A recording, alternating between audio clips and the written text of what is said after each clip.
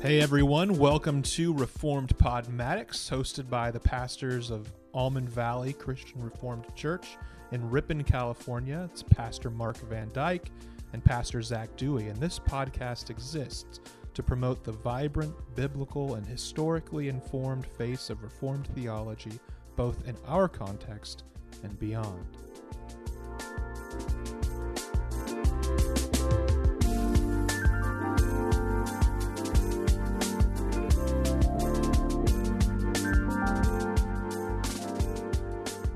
Hello, everybody, and welcome back to Reformed Podmatics. I am Pastor Zach.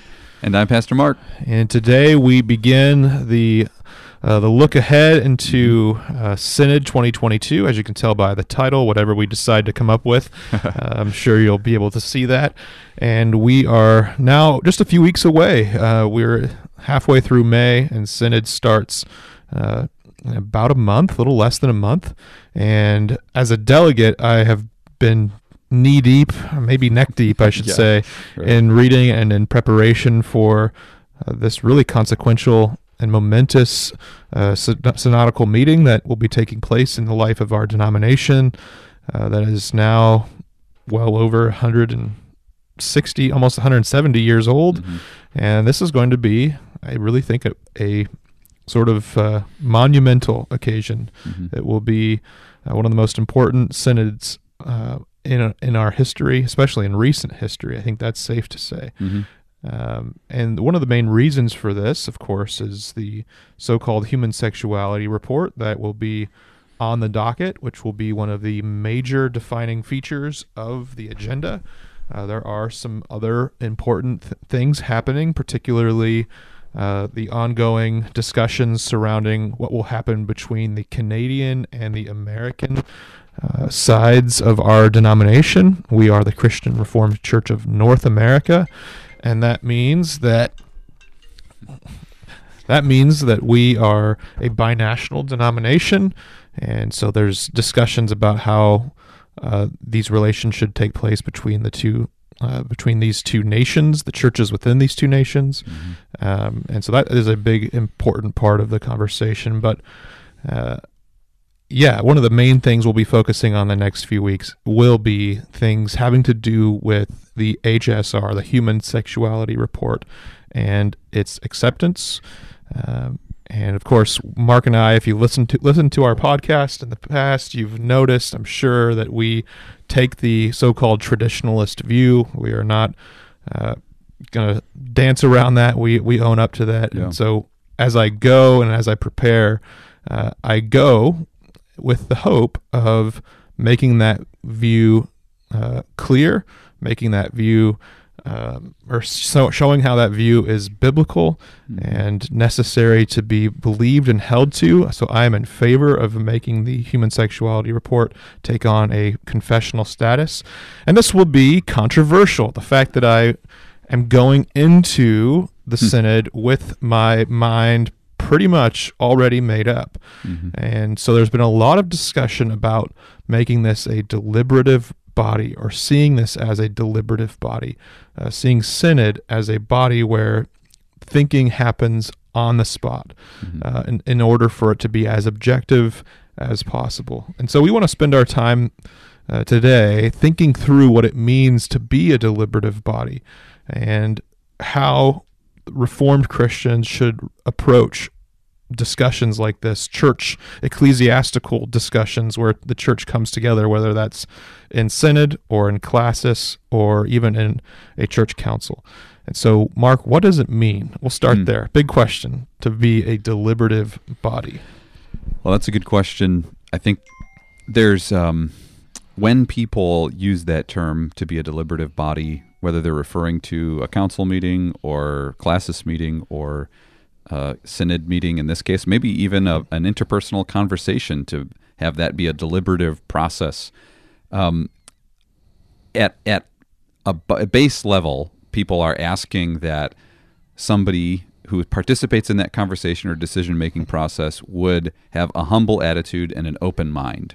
And I would totally agree with that, of course, that every Synod delegate should approach Synod with a humble attitude and an open mind. Now, the devil's in the details concerning what that open mind requirement really should be. An open mind to desire fellowship with other people and to be charitable in how we listen to other people. Absolutely. An open mind that calls every delegate to be a tabula rasa, a blank slate, as they go into the meeting is not biblical at all. And so what people mean when they say a deliberative body or deliberative process or having an open mind is going to differ very much from one person to the next. And even as I say that and say it's not good to approach such a meeting with a blank mind or an empty mind. I know that some people who are of the open and affirming, what I would call the revisionist perspective, would say, you're not really going into it with a desire to deliberate, to really make a decision, to which I would turn that right back on any person who is going to synod in order to vote down the HSR. I think that this does cut both ways, that let's just be honest, that people will come to synod hoping that the HSR is approved or hoping that it's struck down. And during synod, there will be deliberations on which is the better biblical argument. That's the nature, I think, of deliberation at synod.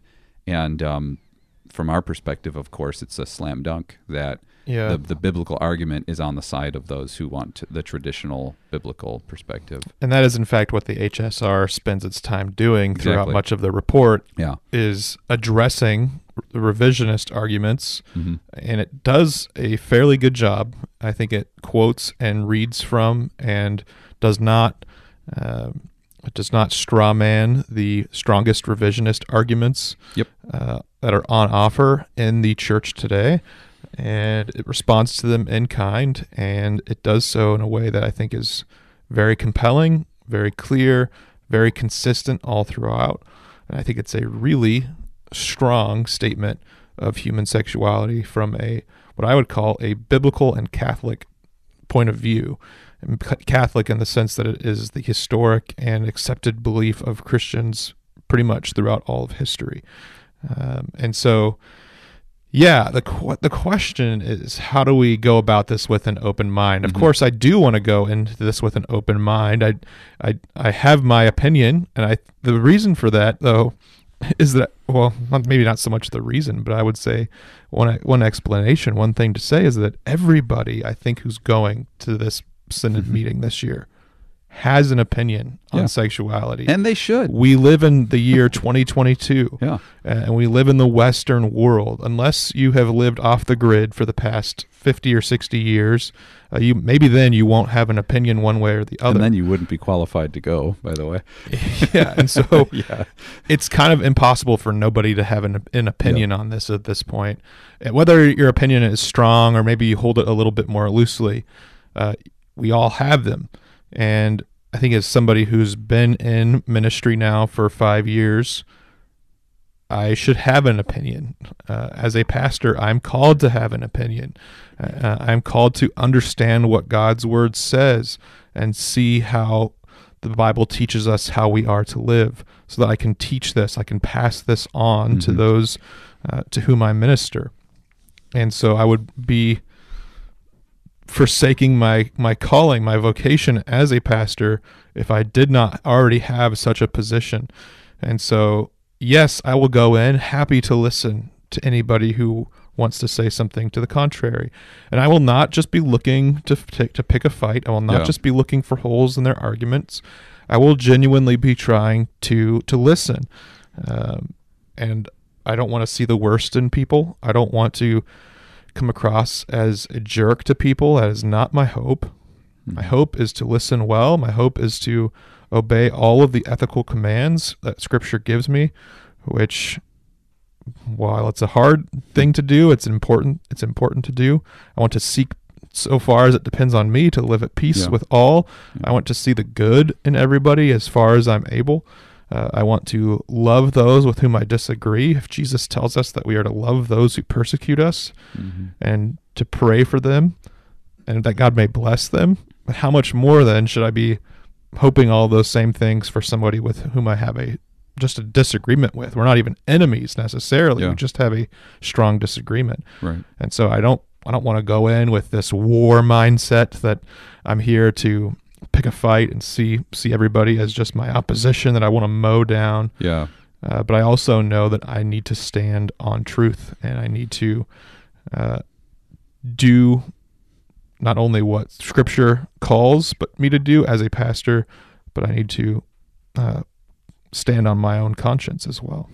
Yeah, and a big part of this, what's underneath this conversation, is what is a reformed approach to decision making. So that is going to be very different based on your theological framework. On one extreme, the decision, like I would think of the charismatic movement, the decision-making process is mysterious. It's let's get into a room together and just pray really hard, sing some songs, and listen for the voice of the Spirit. That would be an extreme charismatic approach to hearing God's voice, making a decision, and discerning the will of God.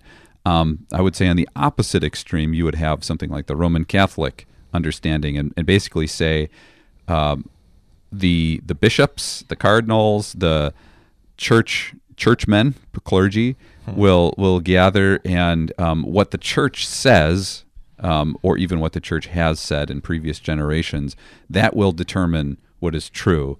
And perhaps they would pray, much like maybe the charismatics do during their meetings, but it's more of a hierarchical, organizational process of arriving at truth than just sort of hearing the voice of the Spirit or feeling the leading of the Spirit.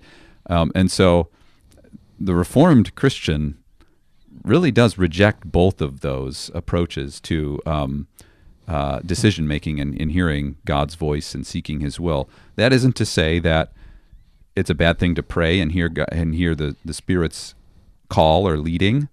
That's a good thing to do, and that isn't to say that church hierarchical structures are necessarily evil. And if that was the case, we wouldn't have Synod. Yeah, we wouldn't have Synod. We wouldn't have pastors and elders. We wouldn't have classis. And so there is a value to that.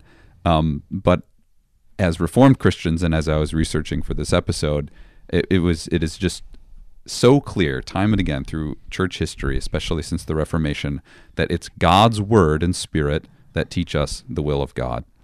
And so that is in our personal decision making. That's at classis when we're ordaining a pastor. Does this pastor meet the biblical qualifications of a pastor? That's the question. Not just let's pray about it and seek understanding, or here's what a synod a long time ago said a pastor should do or not do or be, but what does the Word say?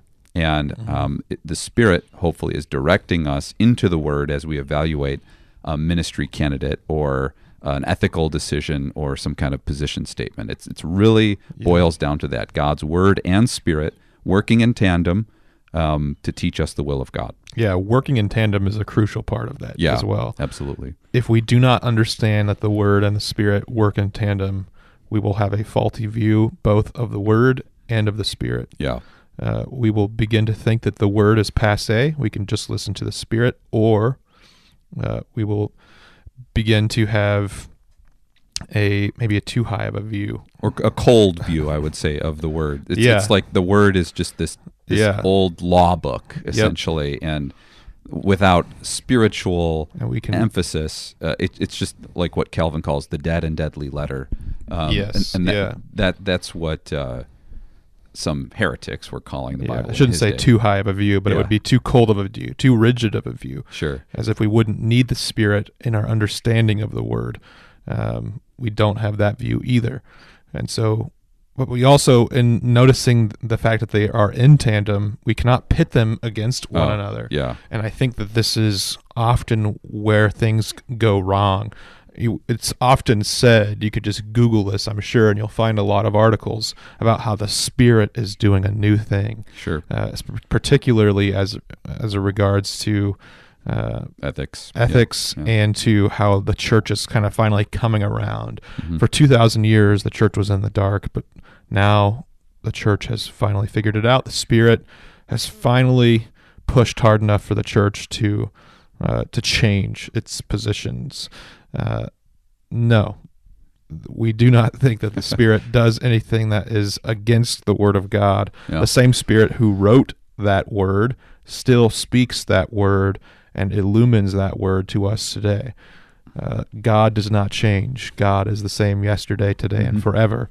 And so, insofar as something today, any movement or advocacy is out of line with Scripture, that disregards or contradicts Scripture, we can know that it is not a Spirit-led movement. It is not a Spirit-led idea or approach to the Christian faith. Yeah, and this is really, we're going to spend some time on this matter because I think that this is, just to be really blunt and honest, a tactic that is used by people who want to change the position of the Christian Reformed Church on human sexuality, that they would say, listen to the Spirit, again, really elevating the deliberative nature of this gathering, almost a call, empty your mind of your preconceived notions about this and just come in.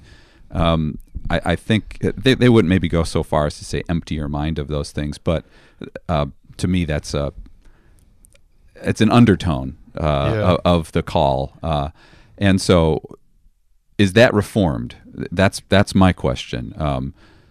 Well, it probably is more charismatic. I think that it borrows a lot from the charismatic method of deliberation, but it is certainly not Reformed. In the Institutes, Part 1, it's all about the knowledge of God, and not just knowledge of God in a general sense, but even knowledge of His will. That's Calvin gets into that quite a bit in the latter parts of Part 1 of the Institutes. And so he starts with this question of how can we know God? How can we know ourselves? How can we know what truth is, what the will of God is? And in chapter 9 in particular of Part 1 of the Institutes, he addresses this matter of those who would come and say, listen to the Spirit's voice, listen to the Spirit. Don't regard what he says, the dead and deadly letter. Just listen for how the Spirit might be moving us or taking us in a new direction. And so to that, Calvin says, under the reign of Christ, the true and full felicity of the new church will consist in the being ruled not less by the Word than by the Spirit of God. And often what is the case is people will pit the Old Testament law God against the New Testament spiritual, mysterious God, who is love and who is leading us into greater love all the time. And that's even spoken of by some of the advocates of changing the Christian Reformed Church's position in their videos on YouTube. And that is not Reformed at all. I mean, Calvin just said, under the reign of Christ, we are not ruled any less by the written word of God than by the Spirit of God. And he gets very heated in this discussion, actually, in chapter 9 of Part 1 of the Institutes. I'll read another excerpt. It's a little longer, but I think it's helpful. Calvin says, it is easy to understand that we must give diligent heed both to the reading and hearing of Scripture if we would obtain any benefit from the Spirit of God. And so basically he's saying, you cannot obtain any benefit from the Spirit of God if you are divorcing the Spirit's work from the Word. Just as Peter praises those who attentively study the doctrine of the prophets in 2 Peter 1:19, though it might have been thought to be superseded after the gospel light arose. And on the contrary, any spirit which passes by the wisdom of God's word and suggests any other doctrine is deservedly suspected of vanity and falsehood. And so the TLDR of that little passage is the Spirit and the written word of God will never contradict one another. And so to come into synod or a council meeting or a conversation thinking, I've got to know the Word, I'm going to quote the Word, I'm going to rely on the Bible, to me that's just one of the most basic, I guess, instructions for any synod delegate. Listen for quotations of the Bible. And whoever can give the better argument from Scripture, let them win the day. Yeah. And I've heard a lot of presentations on the open and affirming view. And they often will just work to erode confidence in the HSR and honestly to erode confidence in the Bible's biblical sexual ethics without building anything positive other than maybe that God is love and wants us to be loving to our neighbors in a general vague way. One good example of this revisionist argument that I read recently came from the book of Acts, and it was from a website called, I think it was queertheology.com. And the website was working through the book of Acts and looking at how the council in Acts 15 deliberates and makes its decision. And they made the point that the decision for Gentile inclusion was made because the church first observed that Gentiles were being welcomed into the kingdom of God. And so then they went back and read that into the Old Testament. And so the point was we should be looking at what God is doing among us, and then we can read that back into the Bible. Therefore, if God is seeming to open up inclusion to the LGBTQ movement, then we can read that back into the scriptures and see certain scriptures that talk about, Jesus hanging out with sinners and tax collectors. Well, we can read into that today Jesus would be open and affirming. The problem with that argument as it stands from Acts 15, and it's a fun argument, it sounds good, it's that it's verifiably false. The scriptures from the very beginning promise the inclusion of the Gentiles. It is not a reading into the scriptures. It's not like we're reading it through these rose-colored lenses, and we're putting it there after the fact. No, that was always there. This was something that was missed. The difference then with the LGBTQ advocacy or the movement of being open and affirming in the church is that the scriptures have no such statements of being open and affirming. The scriptures are clear and consistent from the Old Testament to the New, and this is not just the so-called clobber verses, though we should not discount those. We should not discount any of Scripture, but we can look at all of what Scripture says, tota scriptura, on issues of the church and Christ being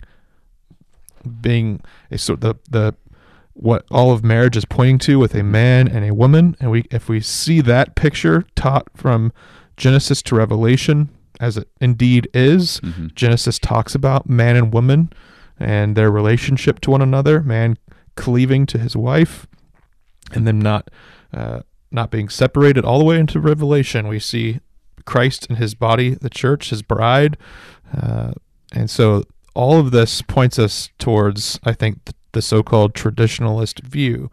And there's nothing in Scripture that even remotely hints at the inclusion in the church of those who are openly living in LGBTQ lifestyles. Now, of course, those who are oriented differently, those who have attractions to the same sex, or those who feel gender dysphoria within them, we're not saying that they are not included in the church.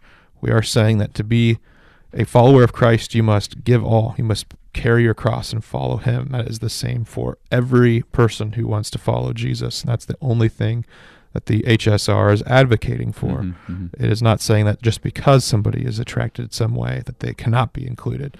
I think it's important to just point that out for anybody who's listening who maybe doesn't know exactly all of what's going on here. So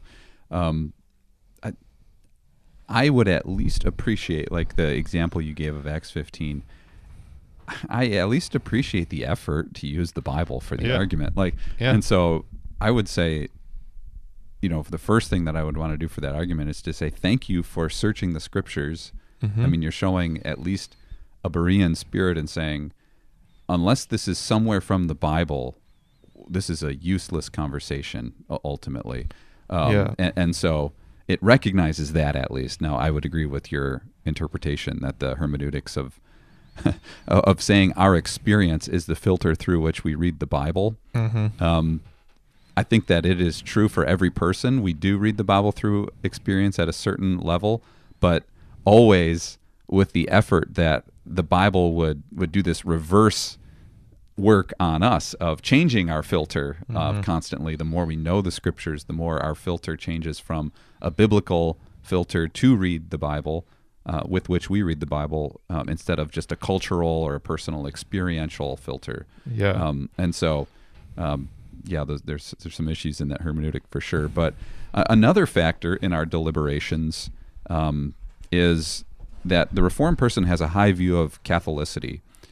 And again, that's in opposition to the evangelical or liberal impulse to isolate the church's established teachings, to allow oneself to be just flat out ignorant of what the church has taught in previous decades, centuries, millennia, other cultures.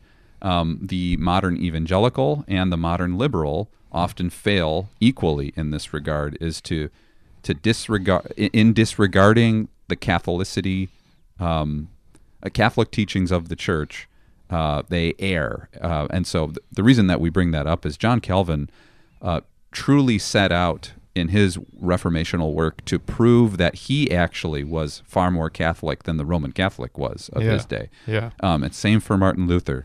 The story kind of goes that whenever he was on trial before a Catholic Inquisition, essentially is what it was, Luther would make a mockery of those who were examining him by knowing Augustine and Athanasius and Peter Lombard and Aquinas far better than those accusers of him would do. And so, again, in each point proving that this is Catholic with a lowercase c, this is the teaching of the church.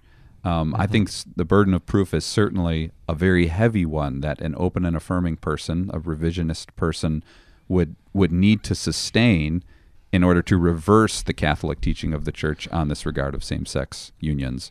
And they cannot sustain that proof at all, that burden of proof. And so, in a way, it's almost a non-starter because it should be so obvious in reversing the trend of the Catholic Church, and they cannot do that because there's no positive scriptures about homosexuality. Yeah, this is Reformed Theology 101 sort of stuff. I think pop Calvinism in the past 10 or 15 years hasn't exactly always tried to be deeply Catholic, but if you go back and you read the Reformers and you read the confessions from the Reformed tradition and the confessions of the Lutheran or the Anglican traditions as well, all of these magisterial Protestants were taking great pains to show that they were in line with the teachings of the church. Now we can debate how true they were to the early church, but the point that we're making here is that the Reformed tradition has always been self-consciously Catholic or attempting to be Catholic. And so holding to the faith once delivered to the saints, as Jude puts it. And so, we're reading a book, for example, called Unchanging Witness, Mark and I and a few other pastors, that goes through the history of the church from the patristic period onward to the present day and shows the consensus of the church. Now, it's worth noticing, I think, as I've been reading that book, I've just been shocked sometimes at the vileness of the language. And I think that the church has learned to come a long way and in how we treat people who or have attractions to the same sex and so on. Nevertheless, the positions have not changed, and I don't think that they should change. I think we've learned to not view them as less than ourselves, and I think that's good. We should view them as sinners just like ourselves, and we should not have a higher view of ourselves than we ought, as Paul tells us in Romans 12. For our generation, than we ought. Yeah. And then another part of this, sort of to add on to the idea that God in His Word and His Spirit teach us His will, and the view of Catholicity, we should add on to this the profoundly important Calvinistic beliefs in common grace and total depravity, and how these affect our decision-making process. So common grace, I think, helps us to listen, but total depravity, and having that in our minds, helps us to be careful and to think things through, to deliberate well, and not just believe everything that we hear. And so these two are they're in tension. But in a good way. That help us to really think and to reflect and to deliberate well. Yeah. So common grace is this idea that even among unregenerate people who are not born again, the Lord can bless the earth. The Lord can even bless the church. Can give knowledge and wisdom, and so we can gain knowledge and wisdom about the world that we live in through unbelieving people. And God's common grace is always at work.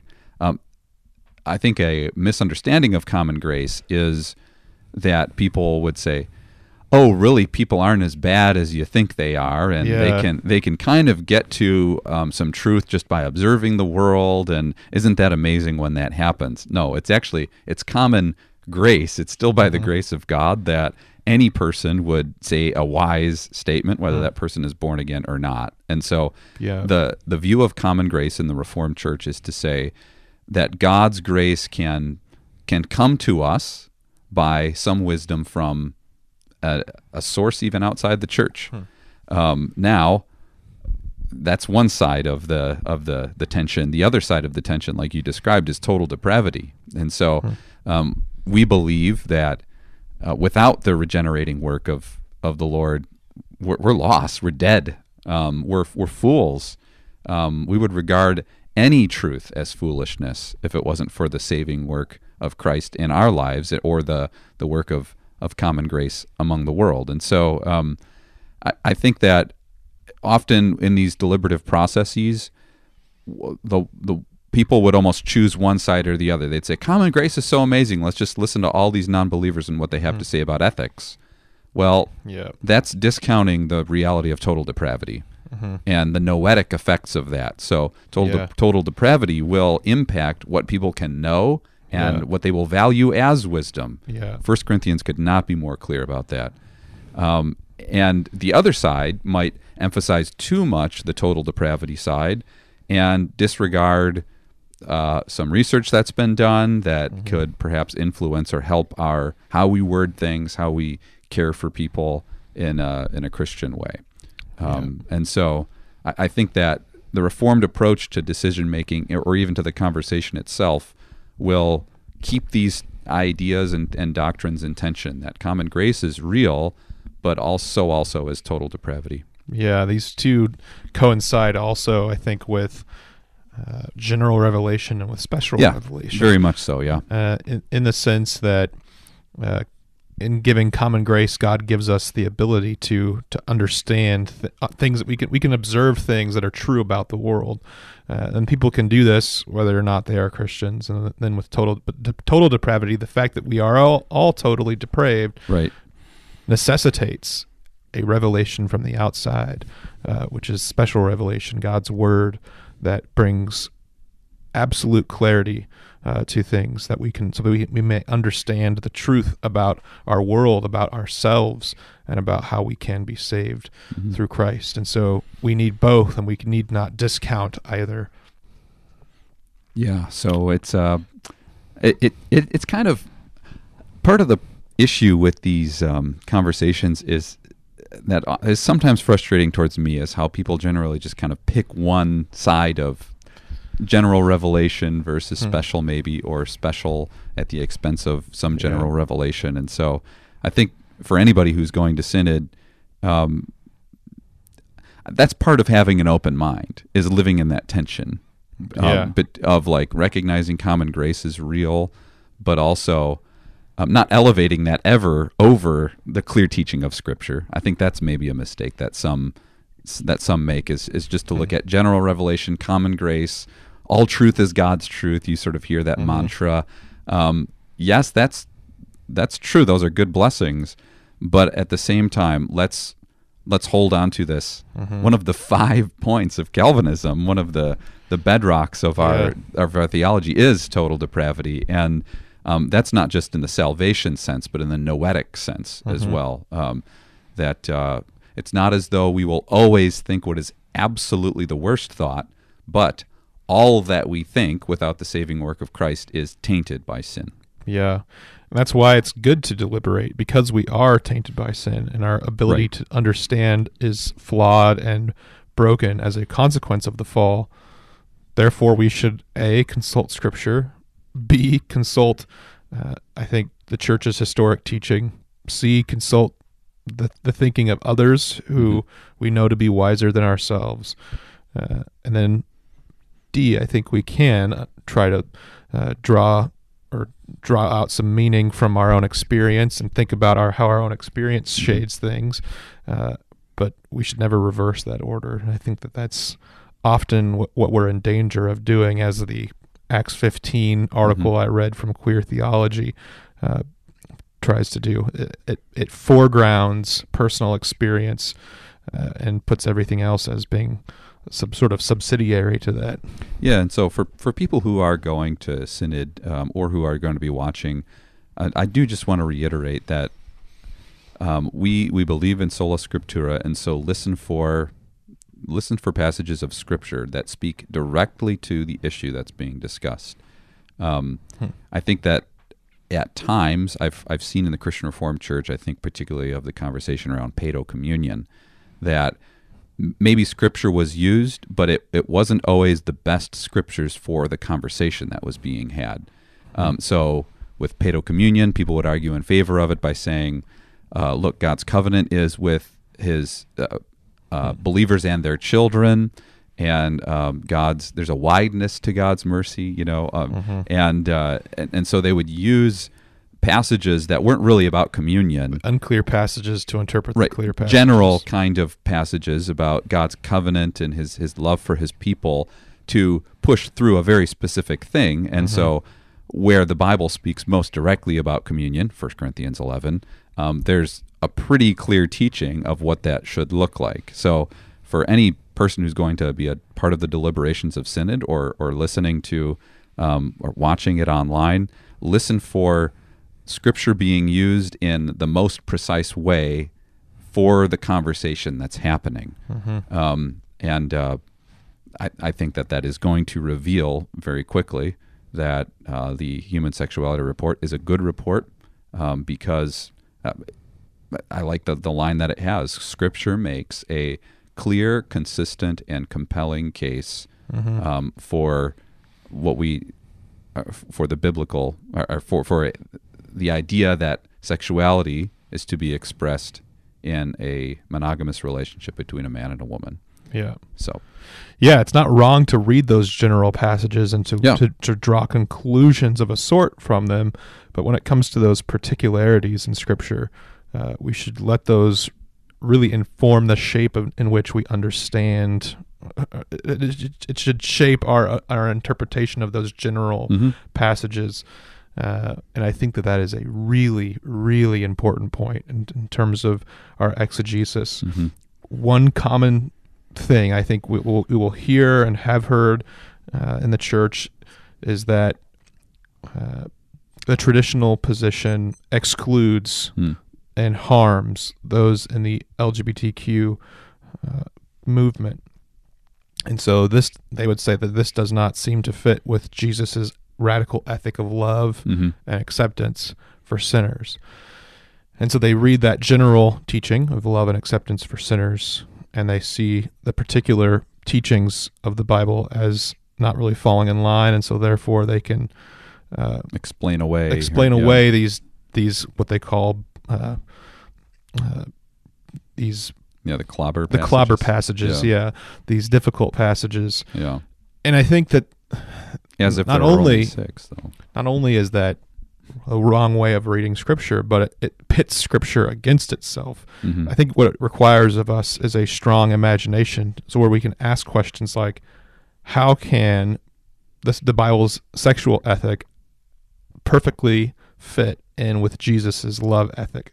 We should, if we can't understand that, we should do more thinking. Mm-hmm. We should see how the two actually fit beautifully together, and not how they are just so contradictory to one another that they can't possibly be a part of God's word. So we have to decide, well, one of these is really God's word. One of these is the red letters, and then these other letters are black letters, and so we can get rid of them. Well, no, that's not how Scripture is read. That is not Reformed. That has no place in the Reformed tradition. Mm-hmm. We hold to all of Scripture, and we do not see God speaking one way in one place and speaking another way in another place. He does not speak out of different sides of the same mouth. Yeah. God speaks plainly and clearly, and it's up to us to listen and to always do our best to try to understand. And so if we can't see how those kinds of passages fit together, we have more imagining we must do. We must learn to imagine how truth can fit together. Yeah. Yeah, that's a great point as we close here. I do think, again, reiterating that it is a deliberative body in that there will be discussion and hopefully the Scriptures are valued just as much as prayer, just as much as the Spirit speaking. That the Spirit has spoken. Let's remember that through several millennia. And we can rely on what the Spirit has said and what He also will be speaking to the delegates there, and trust that the gates of Hades will not overcome the church. So, amen. This is just part one here in our series leading up to Synod, and we look forward to touching on some other issues. We'll probably do more of a episode on just the HSR itself and the content of that in future weeks. But for now, we will bid you adieu, and we thank you for listening to Reformed Podmatics. Yeah, grace and peace, you guys.